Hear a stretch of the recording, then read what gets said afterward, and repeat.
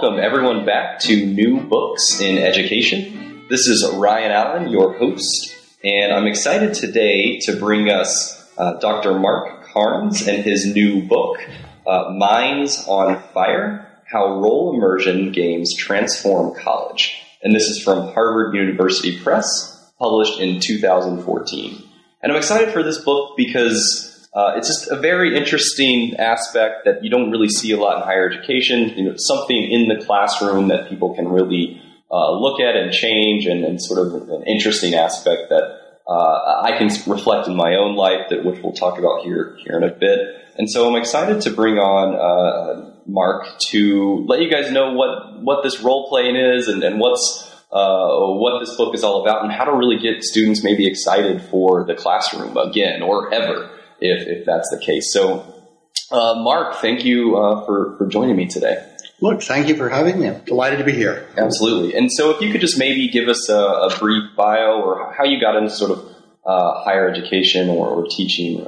Well, let me tell you about how this book came about and how this entire project came about. And the project is called Reacting to the Past. And Reacting, students play complex games set in the past, taking on roles informed by classic texts. This is a role-playing game that students play.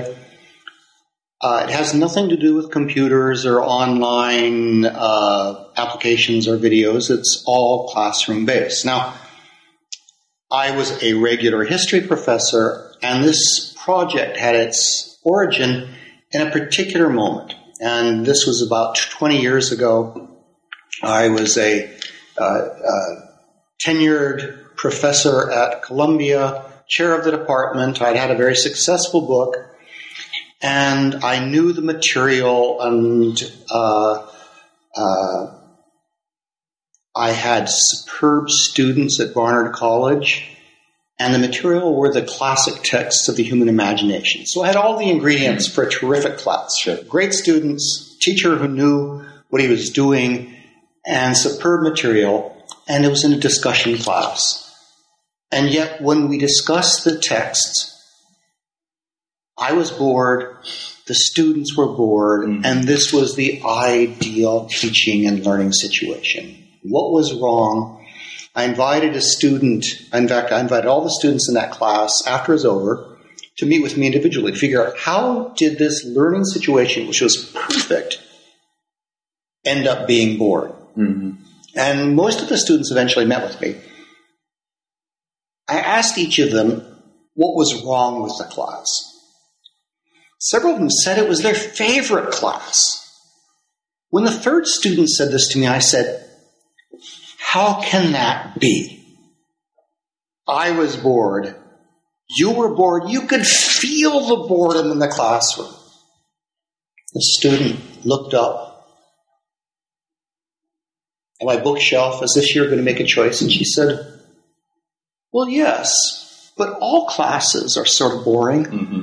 Yours was less boring than most." And so that led to my wondering, what can we do to make the classroom different? And that led to the next year, I began this process of transforming these discussions into debates. And then several of the students in one class took the debates, took charge of it, took hold of the class, and led it into an entirely different direction. And that evolved with the help of hundreds of scholars and teachers into the Reacting to the Past pedagogy. And this book is basically trying to figure out why this learning platform of these student-run games in the classroom is so powerful. Sure. Yeah, I think just reflecting on my own sort of experience, I'd never really done reacting in university life, but I do remember when I was in even or junior high, and I did sort of a mock trial, and I can still remember everything about that mock trial, and I was in 8th grade,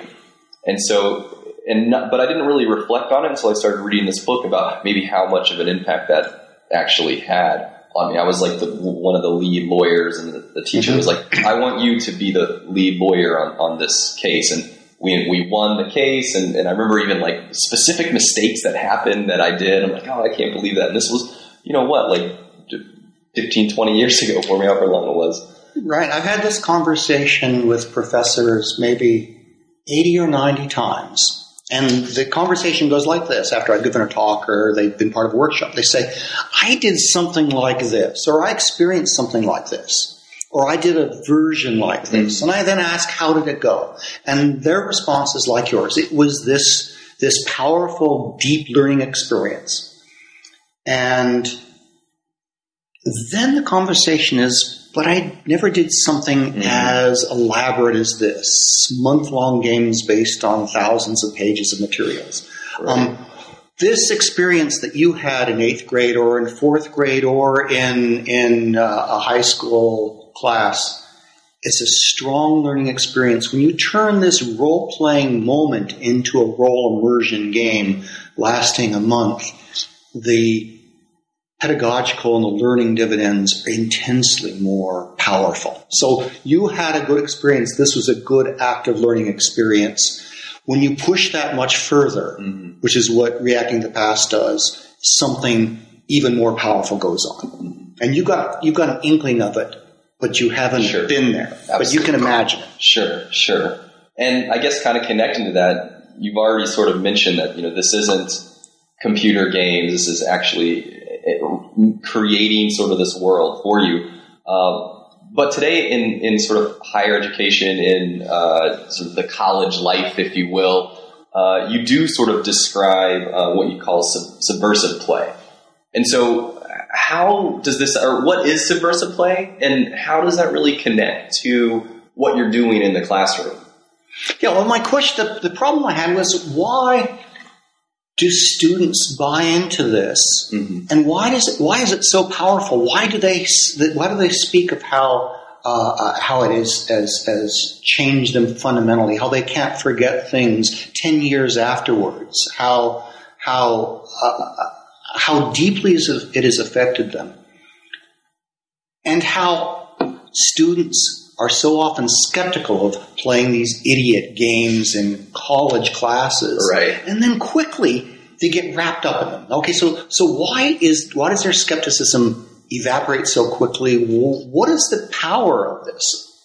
And what I realized was that they're responding to these games in ways that they respond to their other powerful play forms, their fraternity experiences, their responses to the online games. And I realized then that these students' imaginations and their motivations are tied up in these experiences, these social networks. And these social networks that students live in, whether it's their responses as fans to intercollegiate athletics and football, to their online games, to World of Warcraft, to their Facebook social network competitions, the worlds that stood to fraternity initiations and hazings, all the students' worlds that excite their imaginations and their passions involve social competition. They also involve taking on new identities, getting out of being who you are now and becoming someone else, whether it be some warrior in World of Warcraft or a brother in a fraternity or a sister in a sorority. You have a new identity. That's liberating. It's exciting. You're involved in these social competitions. That's also part of where all people are at all times. Social competition is where it's at. And when you take on a new identity, an alternative identity, and you get involved in social competitions, you're also changing things. You are subverting your regular identity. You're subverting conventional beliefs, if only in a play mode. So subversive play embodies these elements. Competition, taking on new exploratory identities, and in so doing, subverting your sense of who you are, your sense of the social hierarchies and conventional statuses. So what I say is that these games do the same thing. They involve students in these competitions or competing with their peers in these teams. They're taking on new identities, whether as revolutionaries in France or theologians in the Holy Office in Rome in the 1630s, or Confucian scholars in the Ming Dynasty. They're taking on these new weird identities. They're competing. Right. And in so doing, they're subverting their old conventions and beliefs and sense of self. Sure. And that's what makes them these experiences powerful so quickly. Right. Or so I argue in the book. Sure, absolutely. And you kind of are going against maybe the conventional norm in education. You know, you kind of talk about Dewey. You talk about some of the old classic Greek and Roman philosophers of education. So can you maybe kind of talk about what is going on in the classroom? What exactly does this game look like? And why would these sort of thinkers in education disparage it, maybe not knowing exactly what it looks like? Well, they've got, beginning with Plato, through Rousseau, through Dewey, through Erik Erikson, they've got a clear idea of the power of this sort of imaginative play, and they're nervous about it. So what happens in a reacting classroom is this. You get a game book. The game book can be several hundred pages long, and it lists the rules, and it also sets up the historical context and provide various texts to help back it up. And then you'll be reading additional texts. So for the game set in France in 1791, you'll read the game book with the rules. You'll also be reading Rousseau's first discourse, and also the social contract. You'll also be reading parts of Burke's Reflections on the Revolution in France. So you're learning about the sort of the context and the intellectual context that you'll be inhabiting.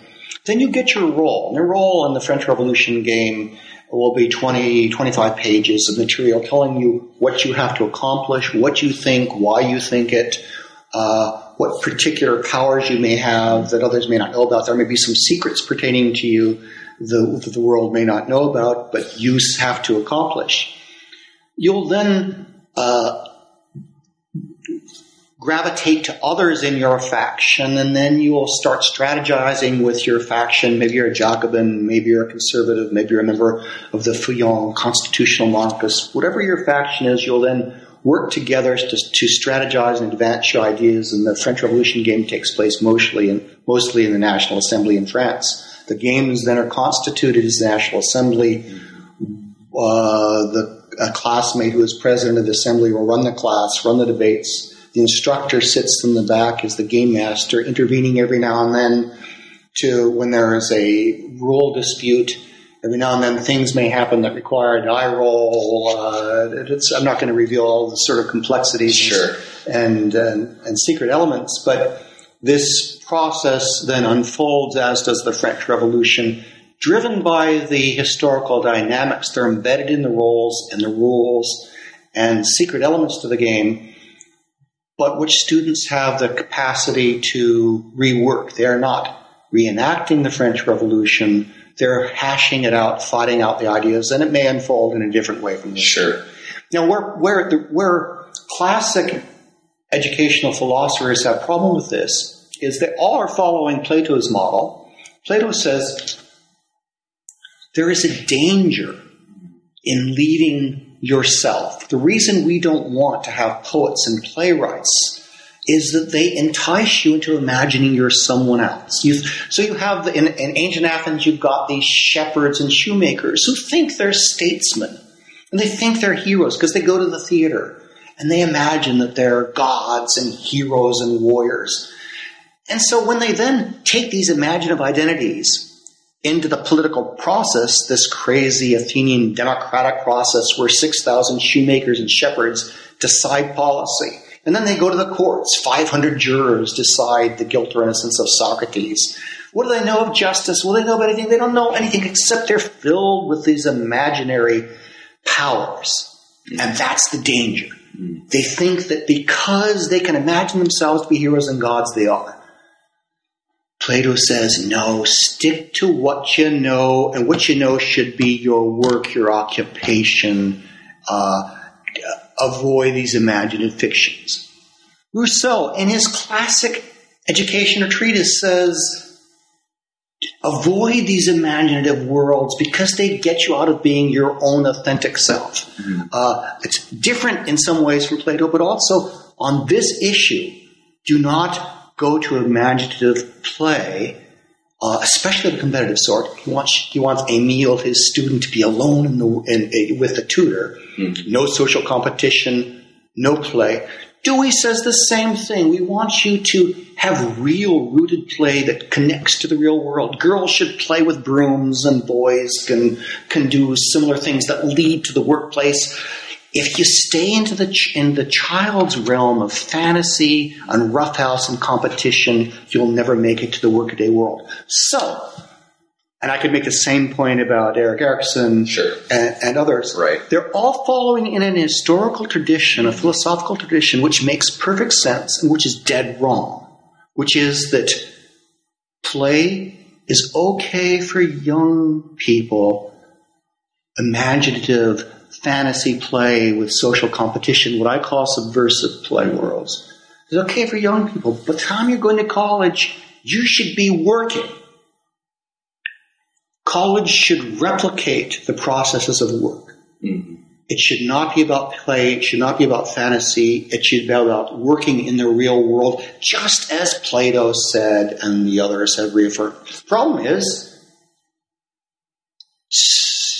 college students, like everybody else, is drawn to these imaginative worlds of social competition. And so instead of college students working like we want them to, their minds are in these other places that corporations and social media of the internet have gobbled up. So that's my tension with the whole educational enterprise. Right. Which, we're sitting here talking about the problems with Dewey in Teachers College at Columbia University, but that's okay. No. That's all right. I walked in the door and Dewey says the way of changing society and reforming societies through education, but the change he wants to make is to help push children into a new progressive world of social cooperation and social order. Dewey's favorite author is Plato. How can Dewey, this progressive reformer who's trying to change society, have as his favorite author Plato's Socrates, who wants to build a society that's rooted, because Dewey's social order is a progressive order where everyone fits in a cooperative society, attuned to work and social order, which is different from the dog-eat-dog ethos of capitalist, Gilded Age. Right. But what he's doing, and what other educators are doing, is replicating a model of play. This proponent of play, John Dewey, wants to change play and turn it to play that isn't any fun. Which is why educators keep saying, we're following the Dewey model, and yet the classroom isn't changed. Why? Well, because his play isn't any fun. Right. It's not subversive, and it's not subversive because he is fearful of social competition. He's fearful of fantasy. He wants to get rid of it. That's to say, he wants a play that isn't any fun. Right. I think connecting to that, you talk about how, or at least maybe it was a quote from one of the students who, first hearing about how this is, how this works, kind of a confused question. So the students are in the classroom, or something along those lines. And so, how are the students the class, and how do you get the students, or how do they embrace reading just hundreds of pages sometimes and really embracing these roles? Or how have you found these students to do this? There is about a decade ago, the Confidential Guide to Courses at Smith College said, reacting looks like it would be fun and easy, but it tricks you into doing more work than all of your other classes combined. And the way it tricks you is that it creates this world which is student-run. That is to say that the instructor is sitting at the back, grading the performances, but especially grading the papers on which all of the performances are based. People are writing essays, advancing their views, seeking to accomplish things, to persuade their peers. So the game master is sort of sitting in the back, grading papers, providing guidance to factions outside of class, providing email guidance, helping them with the ideas. But the whole dynamic is run by the students. As I gave an example of the French Revolution, they are debating, they're solving the problems, they're managing the classroom all on their own. But because you have these motivational elements of subversive play, of social competition, our group just got clobbered by the Jacobins. We were slaughtered in the debate. Someone did a lousy job of their presentation. Their paper was weak and the ideas poor. The other side ripped it apart. We lost. We're in trouble now. This binds them together. They work harder. The person who slept off now feels badly. They work harder. There's this social pressure that drives them forward, just as it's social pressure that helps drive students forward and all they're non-academic things. It's these social pressures that pushes them forward. This pushes them into the game. Also, the fantasy of these new roles is seductive. It's fun to be someone other than yourself. And when this other person is someone who lives with big ideas, the Jacobins are feeding off of Rousseau's social contract. You start reading the social contract and you see this is text. It's not an academic text.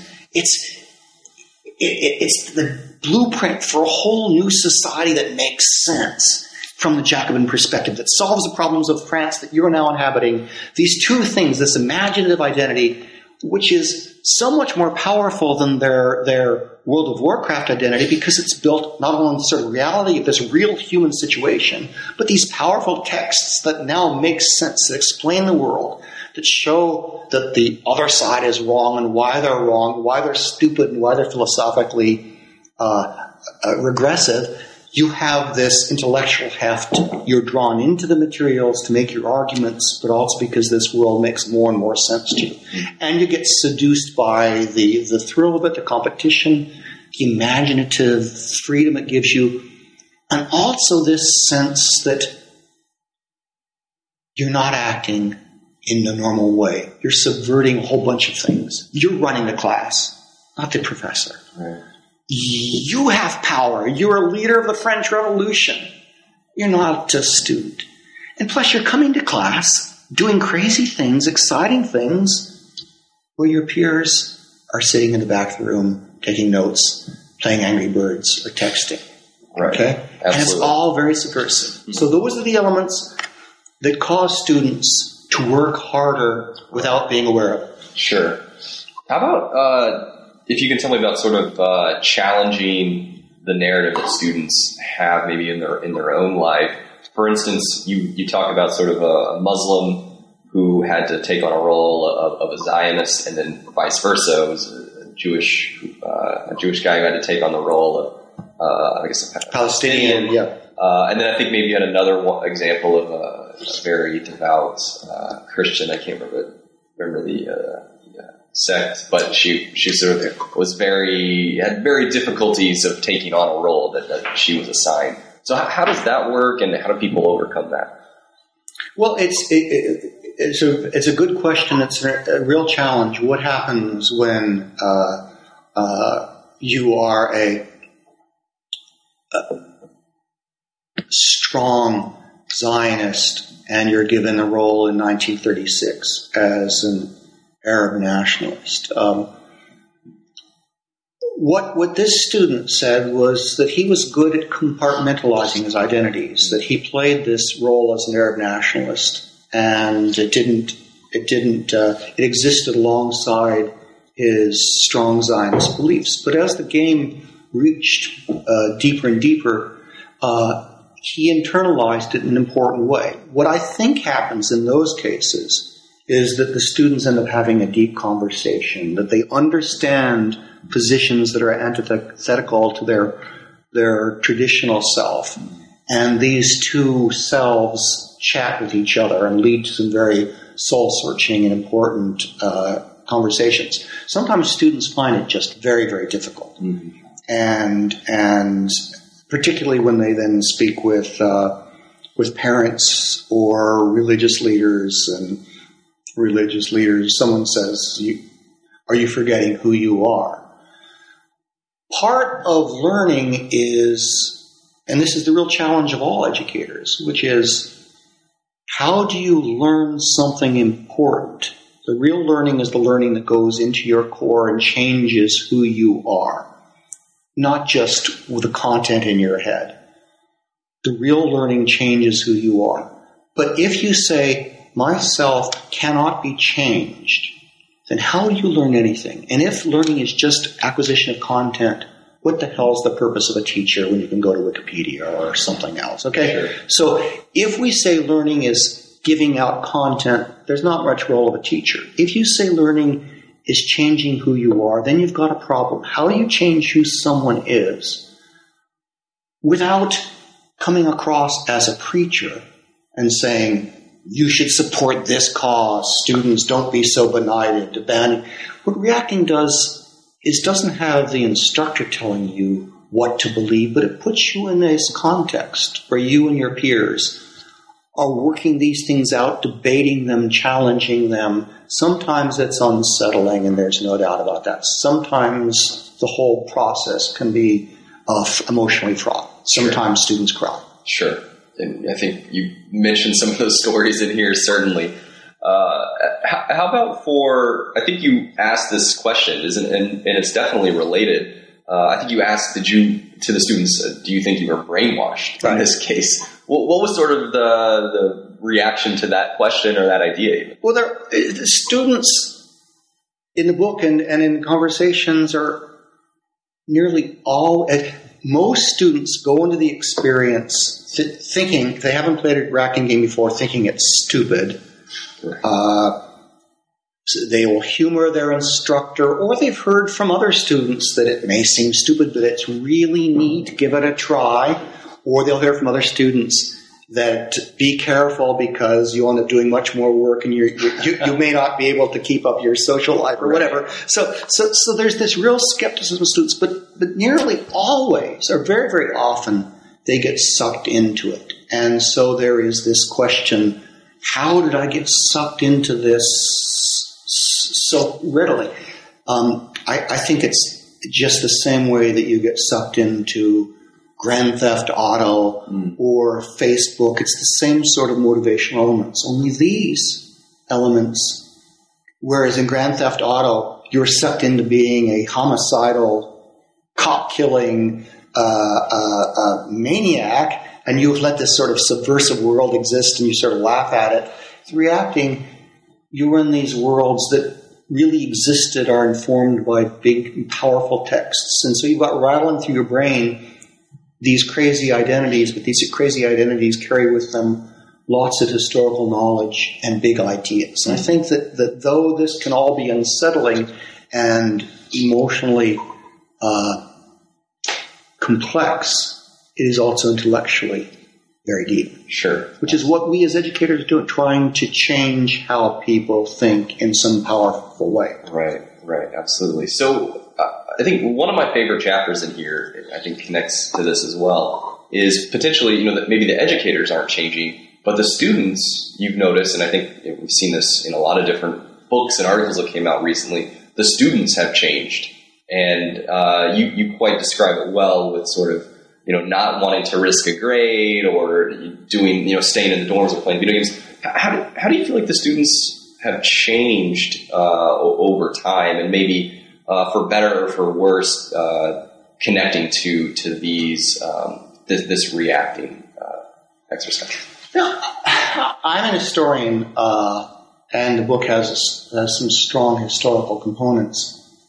Part of my argument is that students have always existed in subversive play worlds of their own devising. So that's to say, there are two histories of higher education. The one is the history that we all read about, the history of the presidents, the buildings, the curriculum transformation, the hiring of better scholars during the 19th century, replacing the old pedants of yesteryear. All these are the narratives that you read in your histories of higher education.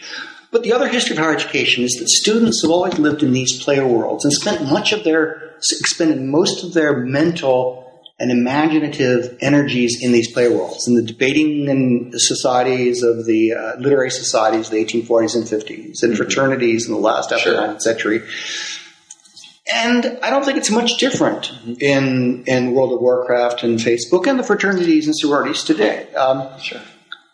I think students' imaginations and their energies are often expended in these worlds rather than the academic world. So I don't see much change there. Okay. I do see a little bit of a change. It seems to me, and some scholars have supported this. One is I think that students are increasingly wary and nervous about social interaction, that they're living more within online worlds, which makes the whole experience of class interactions, of talking, of meeting people, of speaking on the phone, of being a salesman in a store and approaching a customer, all of these sort of social interactions, of walking down the street and saying hi to people. This was something that was governed by society, social roles. You tip your hat, you say this, you approach women differently from men, all these sort of things. All these social conventions have been lost as people go around the world with electronic media in there.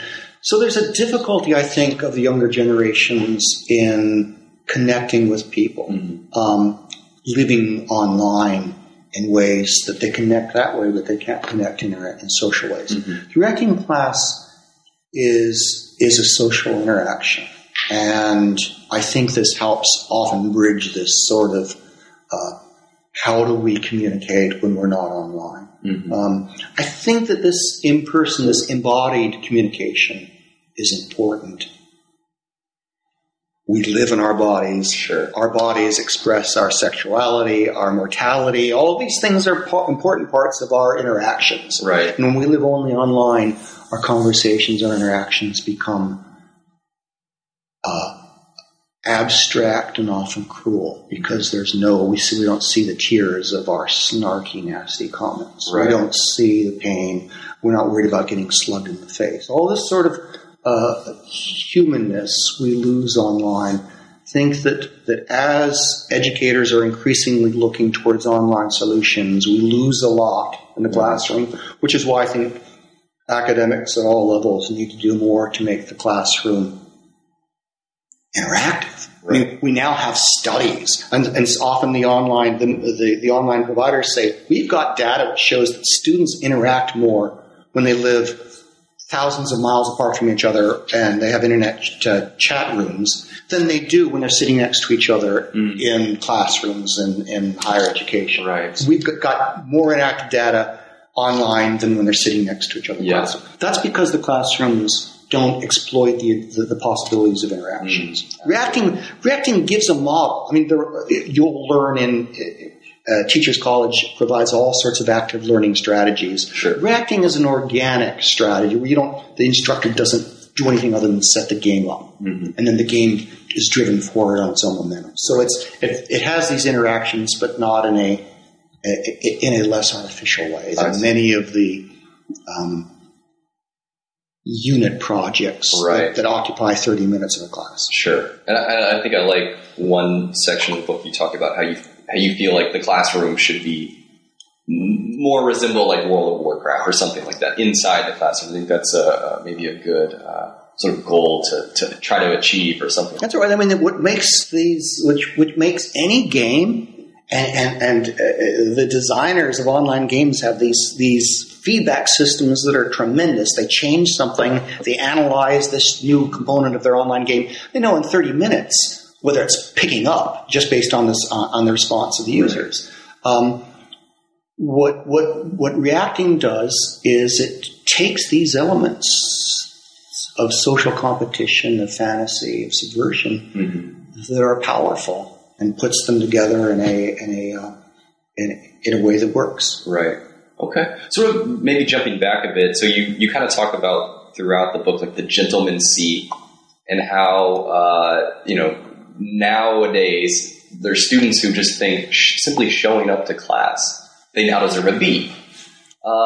So how does reacting maybe address that sort of issue where people say, well, I don't want to take that class because it's hard or something like that? How can we address that issue, or is that still out there to be figured out? It's still out there. It's absolutely out there. And the best way to do it is that some colleges reacting is a required course. It's a required general education course. So you don't have any choice. And where that's been the case, then we have places where students, you're building a class where everybody's had the same texts and games, so there's this familiarity. They're also learning speaking and writing and communication skills and critical thinking skills of a deep character. So the best way to do it is to have reacting as a required gen ed course. And gen ed, general education, is the sort of sick man of higher education. No one can figure out what to do with it. Reacting is a good solution. Honors colleges often choose reacting as a signature pedagogy. Everyone in the honors college will take reacting course, and they'll play 2 or 3 games in a course. They'll have to take several reacting courses. So that is an issue. Where reacting is an elective, often students, when they learn, they come to class, they think it's going to be like a regular class because they've heard that it's different, or they haven't heard. But then suddenly it sinks in that they're not going to be able to sit in the back of the room and take notes. Right. And then they learn they're going to be speaking in a contentious way, and often in elective classes, students say, I'm getting out of here. So it is a problem. Right. On the other hand, when an instructor has taught reacting for several years, there's a buzz around campus. Sure. It's rare. The first reacting instructor at a campus nearly always there's things start percolating. Something strange is going on in this class. It's interesting. There'll be an article in the campus paper. The instructor will win the teaching award because suddenly you've got all these excited students. And there'll be a buzz around the class. So after the first year or two, reacting classes have a buzz about them, which tends to draw students even into elective courses. Sure. But at the outset, the conservatism of the students, which is profound. Faculty are conservative. Students are even more conservative. They know how to get by in college. They sit in the back. They know which courses to take. They know how to handle it all, to varying degrees of success. Right. And they'll get their B or better. Reacting destabilizes that all and scares them. Sure. So it is a problem. It's a challenge. But there's a countervailing element after the first year, which is there's this buzz on campus that something strange and interesting is going on in this classroom. Outweighs the maybe, the apprehension potentially. Right. So you mentioned general ed already and how it's really nice for general ed. You have a chapter in here about sort of how maybe sciences could take on this role. Can you maybe describe that? Maybe where people wouldn't really see it as a match, but one of the questions when I say we, that this is a project of, there are probably 800 or 900 faculty worldwide who teach with reacting games. And there are a core of probably 250 who are involved in the design of games and spreading the pedagogy. But about 8 or 9 years ago, we were wondering, can you have reacting games that involve science? And so a group began to design games in the history of science. And the game that I was involved with was the trial of Galileo, which is, how can you have students arguing that the Earth doesn't move? Well, we realized that the argument for why the Earth doesn't move was propounded by Aristotle, lasted for 2,000 years because it is just so brilliant and persuasive. And when you recreate the game and you put it in Rome in the early 1600s when the Holy Office is trying to decide, does the Earth move? Is the literal interpretation of the Bible perhaps wrong? Because if it is, you don't want the Catholic Church to be against the real truth. So maybe the understanding of the Bible is difficult, ways that mortals can't figure out. So the Catholic Church has good mathematicians and philosophers trying to solve this problem. And when you look at Aristotle, the argument is compelling that the Earth doesn't move. It's just a series of deductions and observations and mathematical principles that are irrefutable, which is why it lasts 2,000 years. So when you play this game and you give some students, that give them the Aristotelian model, then you fold in Galileo's smart improvement of Copernicus' argument, you have this delicious debate that where the conservatives usually win because Aristotle is more powerful given the knowledge set of the 1600s. So we realized that that you can have games set dealing with scientific texts, Aristotle, Galileo's texts, which also illuminating the problems of how scientific ideas are shaped by society, and then how these scientific ideas themselves shape society. There's another great game on Darwin's Origin of Species. Does Darwin's origin, should he win the Copley Medal of the Royal Society in 1864? Is this great science, as defined by Francis Bacon, based on the inductive method? You get data, you build up your data, and your argument comes from it.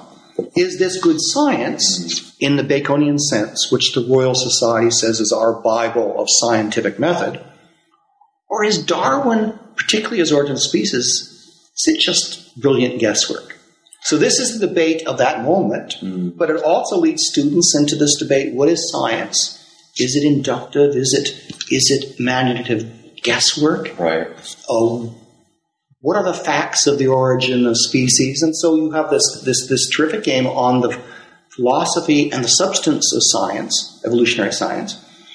But the game also percolates through issues of social Darwinism, the role of women, of slaves, of racial relations in 19th century England. So you've got this lovely game that's about science, scientific method, the role of science in society, but also how scientific ideas change society and how society itself impinges on Darwinian ideas.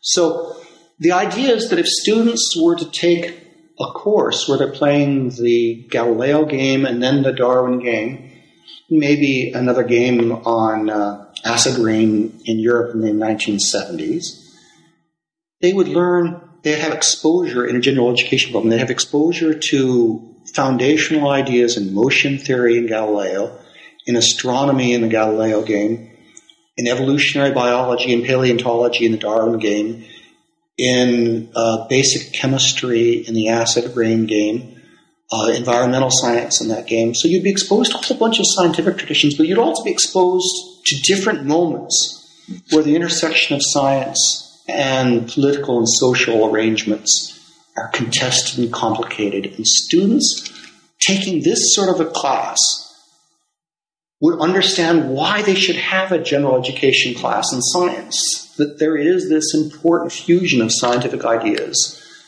and science and social institutions and political institutions. The two are conjoined in important ways. Mm-hmm. When you take your Bio 101, you don't learn that. Mm-hmm. You may not retain much Bio 101 either. When you would take this reacting class, you would learn a lot of science, different sciences, but you'd also see how science and society are intertwined. Sure. How about kind of maybe the past decade, I think, in higher education, there's been this idea that leadership is the kind of the wave, the future should be maybe the most important aspect of higher education. And so there's all sorts of leadership classes or even majors. I think when I was graduating, they made a leadership major.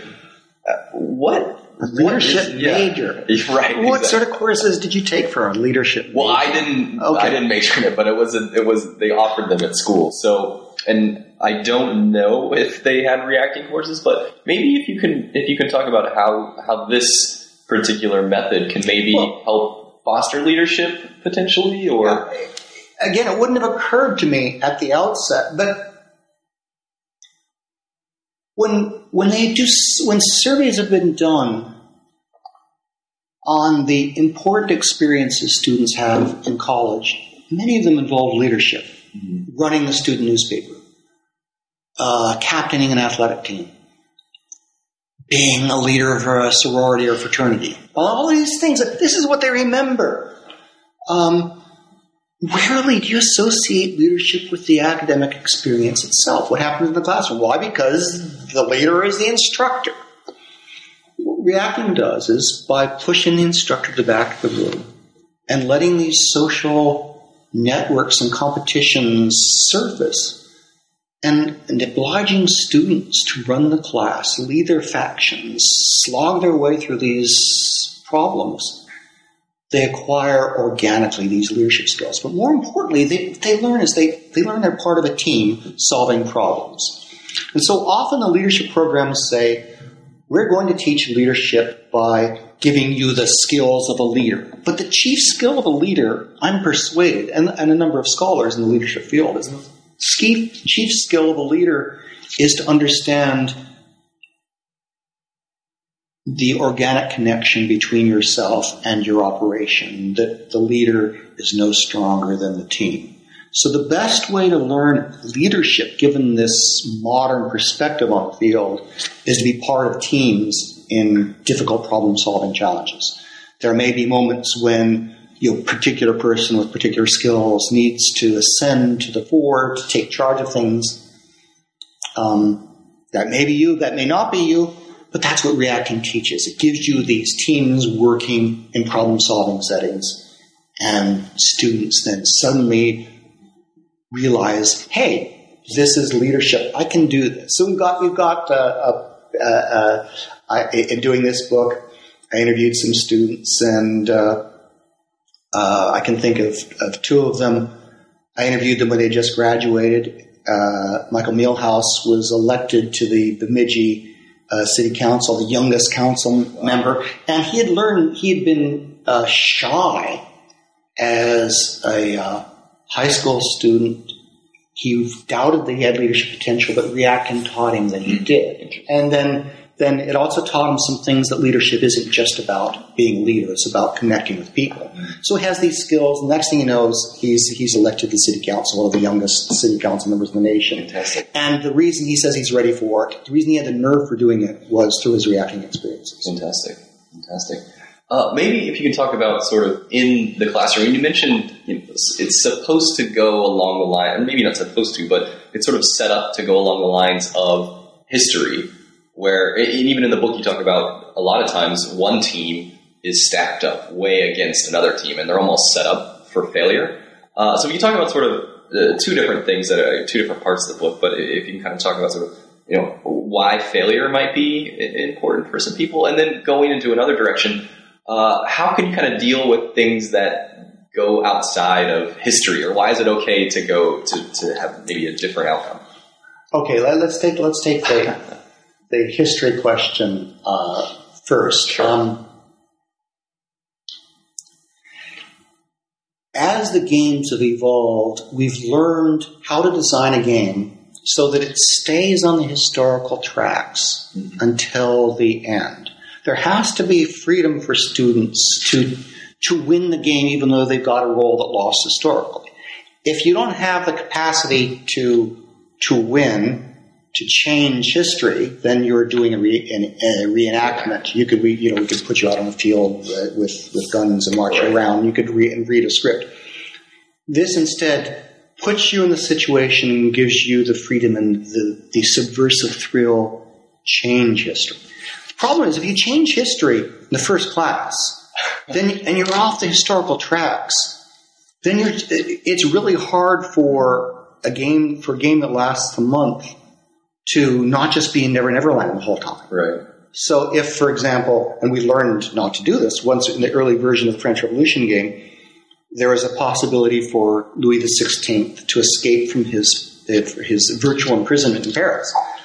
Well, when he escapes, then he plots to invade France and things, and you've got the whole game that is in Never Never Land, and the instructors don't know what to do, and the students are in a place that's so strange it hasn't been scripted at all. Mm-hmm. So we've learned over the years to design the games in moments that will be stable so that you won't go off the rails, but there will be the chance of going off the rails at the very end in the final class, so that your agency can surface. So there are issues of game design that we've learned over the years.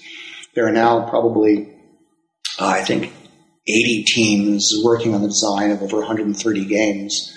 And we're learning more and more about game design. So part of this process of having a game that isn't often Never Never Land, which is just hard for an instructor to cope with, it's hard to design it so that it's a month-long experience. We've learned how to keep the games on the historical rails, but then have the freedom for invention. That said, there are some loser roles. Right. There are some roles which it's very hard historically, say the Sikhs in India in the 1940s, England is leaving India. What's going to happen to the Sikhs? They're just in a horrible situation. It's hard to figure out. They're sort of squeezed between the Muslims and the Hindus. They're losing their allies in the British. They don't constitute a majority in any province, including the Punjab. So they're in a bad place. The students playing that game, there's no way really for them to prevail. Do you leave the role in? Sure, because you need their voice in there. Mm-hmm. But will they win? Probably not. Mm-hmm. What we've learned is that losing a game hurts. That especially when you become invested in it, and this whole pedagogical process entails getting invested in emotion. That's the whole idea, and often you do. But that's not a bad thing. That the pain of losing, of being a Sikh leader and then failing, just as the Sikh leaders themselves failed to find a homeland for the Sikhs in the historical situation, failure is not a bad thing. That it's probably, I think my failures have been my best learning experiences. And that the failure occurs in the context of a game and your fictive identity as a Sikh, for example, or as a Puritan in Massachusetts Bay Colony, or an oligarch in ancient Athens. When you lose, and you're losing playing a role, it's different than when you get fired from a job or shot down by your boyfriend. It's a play world where the losing hurts, but it helps give you a lesson in coping and in moving on. Sure. And that's when we're hurt, when we lose, we often then think hard about what we should do to do better. Sure. That this loss occurs in this fictive realm, this play world, makes it easier to absorb the pain and also to absorb the message on what to do better down the road. Sure, absolutely. So you kind of talk about there's so many different teams and other sort of researchers and scholars trying to create these games, and you have a nice list in the back of the book of sort of a lot of the games, or maybe some of your favorites. But can you maybe pick out a couple that you thought maybe your most memorable or your most favorite that you can think of? Oh well, I've been involved in the design of a bunch of games and played them in the classroom. But the first game that I played, since I hadn't been involved in the design of it, was Pat Coby. Pat Coby is a government professor at Smith College, and he designed this brilliant game on Henry VIII and the Reformation Parliament. And when I'd gone around running workshops of reacting, but always dealing with games that I'd been involved with. Students I took around who had played games and been themselves so brilliant, they then helped in these workshops. They helped faculty with the complexity of the roles for a weekend workshop. The student preceptor said, you keep giving these talks about reacting, but you've never had a role in a reacting game. You don't understand it. So my first experience as a player in a reacting game was with Pat Coby's game, which is Henry VIII and the Reformation Parliament. And I had the role of Thomas Cromwell, who's at the heart of the game, trying to run the British Empire at this moment of nation-state building. And after the first, I thought I had read through the material and I thought I knew what I was doing, but just this massive complexity of problems, of crises, unfolded in the first 2 hours of this play of the game. And there's this coffee break. These student preceptors come running up to me and they say, "How was it?" And I said, "I'm so confused." Okay. And they said, "Now you understand reacting." And what happened to me is what happens to all reacting faculty who report on the experience and reacting students is that night, instead of going to the bar and schmoozing with the other faculty, I went to my room to study harder so I wouldn't do so badly and be so confused. And then I found out later that the other faculty too didn't go to the bar because they had the same thing. So we'd gone to have the fun of an academic conference, most of which occurs in the socializing afterwards, ended up working, which is the whole point of reacting. It sucks you into doing work. And I understand Henry VIII and the Reformation Parliament in a deep way that I'll never forget as a result of that experience. Absolutely. So we're kind of coming to the end. Any last words that you want our audience to know about the book? Well, what is so exciting about this is that we've happened upon, when I say we, I say these several hundred scholars, this new landscape, this new pedagogical landscape. And people are coming up with not only different ideas for games, but different ways to structure the classroom, of doing this for classes of 130, of doing it in retirement communities, of doing it in prisons, of doing it to promote retention, of doing it to cut down binge drinking on campuses. All sorts of curricular possibilities, all sorts of different games. This is the excitement of working with a new paradigm. And as I say, this is a very new paradigm. And the reason it's so new is that it's going against this pedagogical paradigm that goes from Plato to Dewey and beyond. And they say, don't do this. Well, when you do this, since it hasn't been done in this thick, month-long sort of experiences, there are all sorts of possibilities. We've just begun to scratch the surface. What happens is when other faculty members join this, and they join it by going to www.varner.edu/reacting, or just Google reacting the past. You'll get yourself there. Go to a workshop where you can learn a game by playing a brief version of it over the course of a weekend. And then you'll be sucked in and you become part of the enterprise, and there will be some aspect of this vast virginal landscape of pedagogical innovation.